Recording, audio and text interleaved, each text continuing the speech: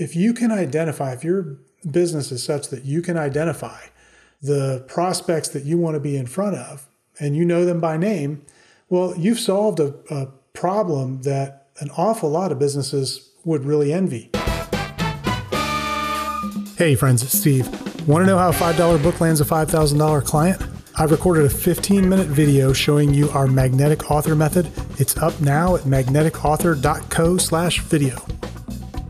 Welcome to the Unstoppable CEO podcast. I'm your host, Steve Gordon, and this is a pretty special episode. I think we're on episode 229, so I want to thank you for listening. When I first started the podcast, I committed to doing this for a decade. I said, if I'm going to start, I'm going to do it for the long haul because I know that's where the results are. And here we are in the beginning of 2021, and we are over 4 years now in the journey. And it's been fantastic, transformed our business, really simplified my own marketing and follow-up and content creation. Anyway, thanks for being here and a part of the journey. Today, I want to talk about a question I got from a client.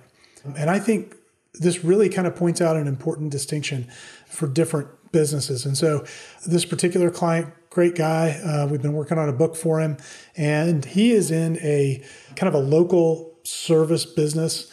You know, he's a real technical expert at what he does, and he works with other businesses within a certain kind of geographic area. So he's not targeting the whole world.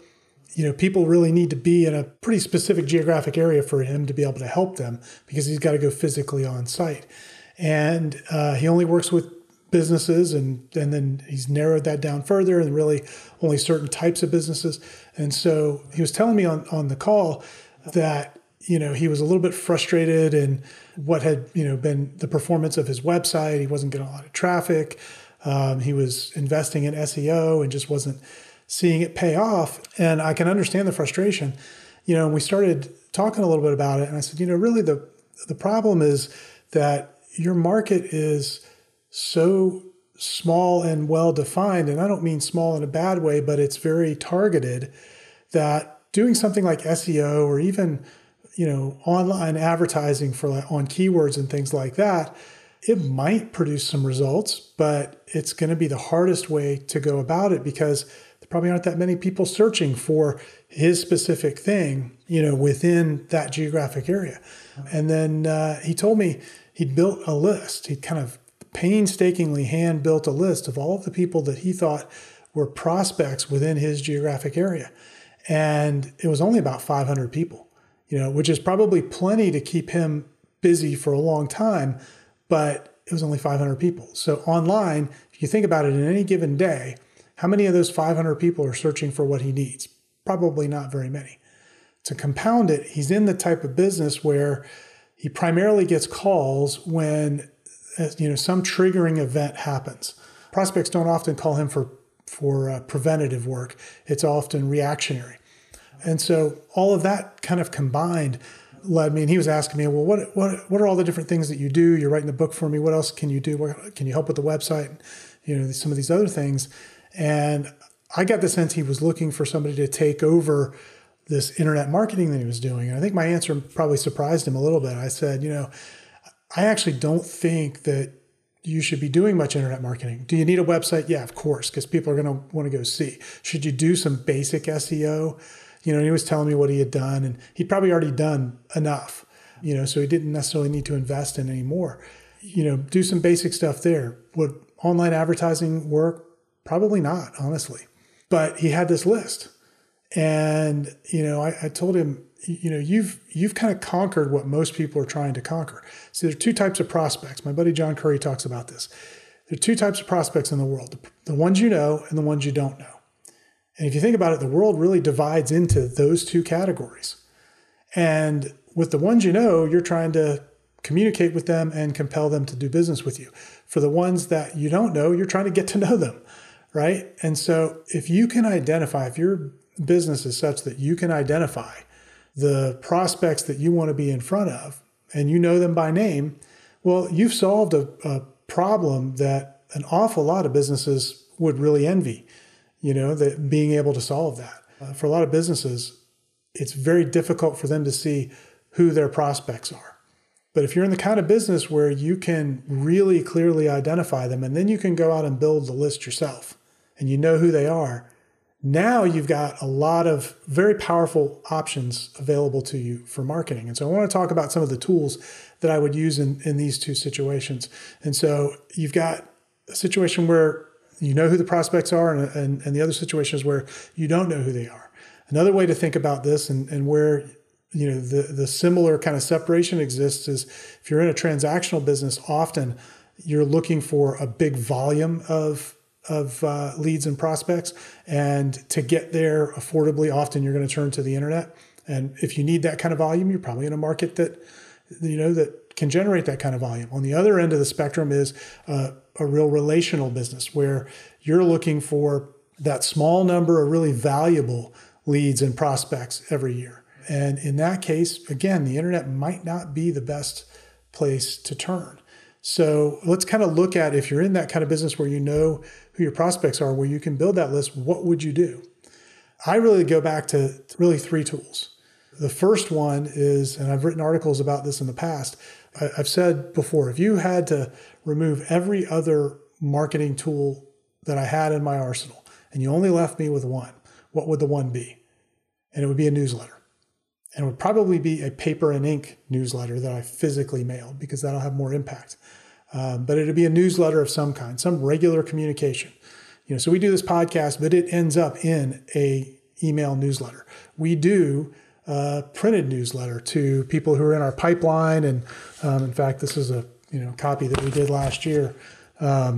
We mail that out to our clients and people in our pipeline, and centers of influence, referral partners, people like that.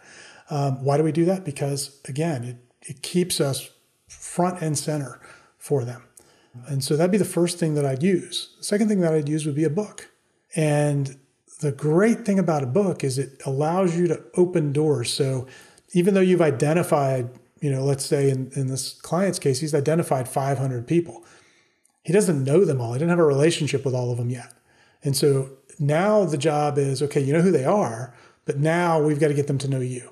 And a book is a great way to open the door and give yourself instantly that leadership positioning, that authority positioning, and it works really in tandem with whatever you're going to use for your drip marketing, whether it's a printed newsletter, whether it's a podcast that then is emailed out, no matter what that is.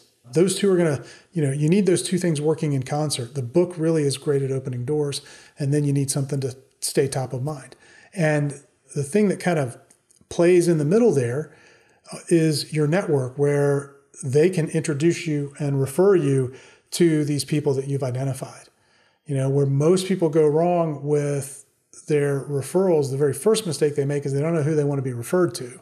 And then the second mistake they make is they don't have an easy way to do it.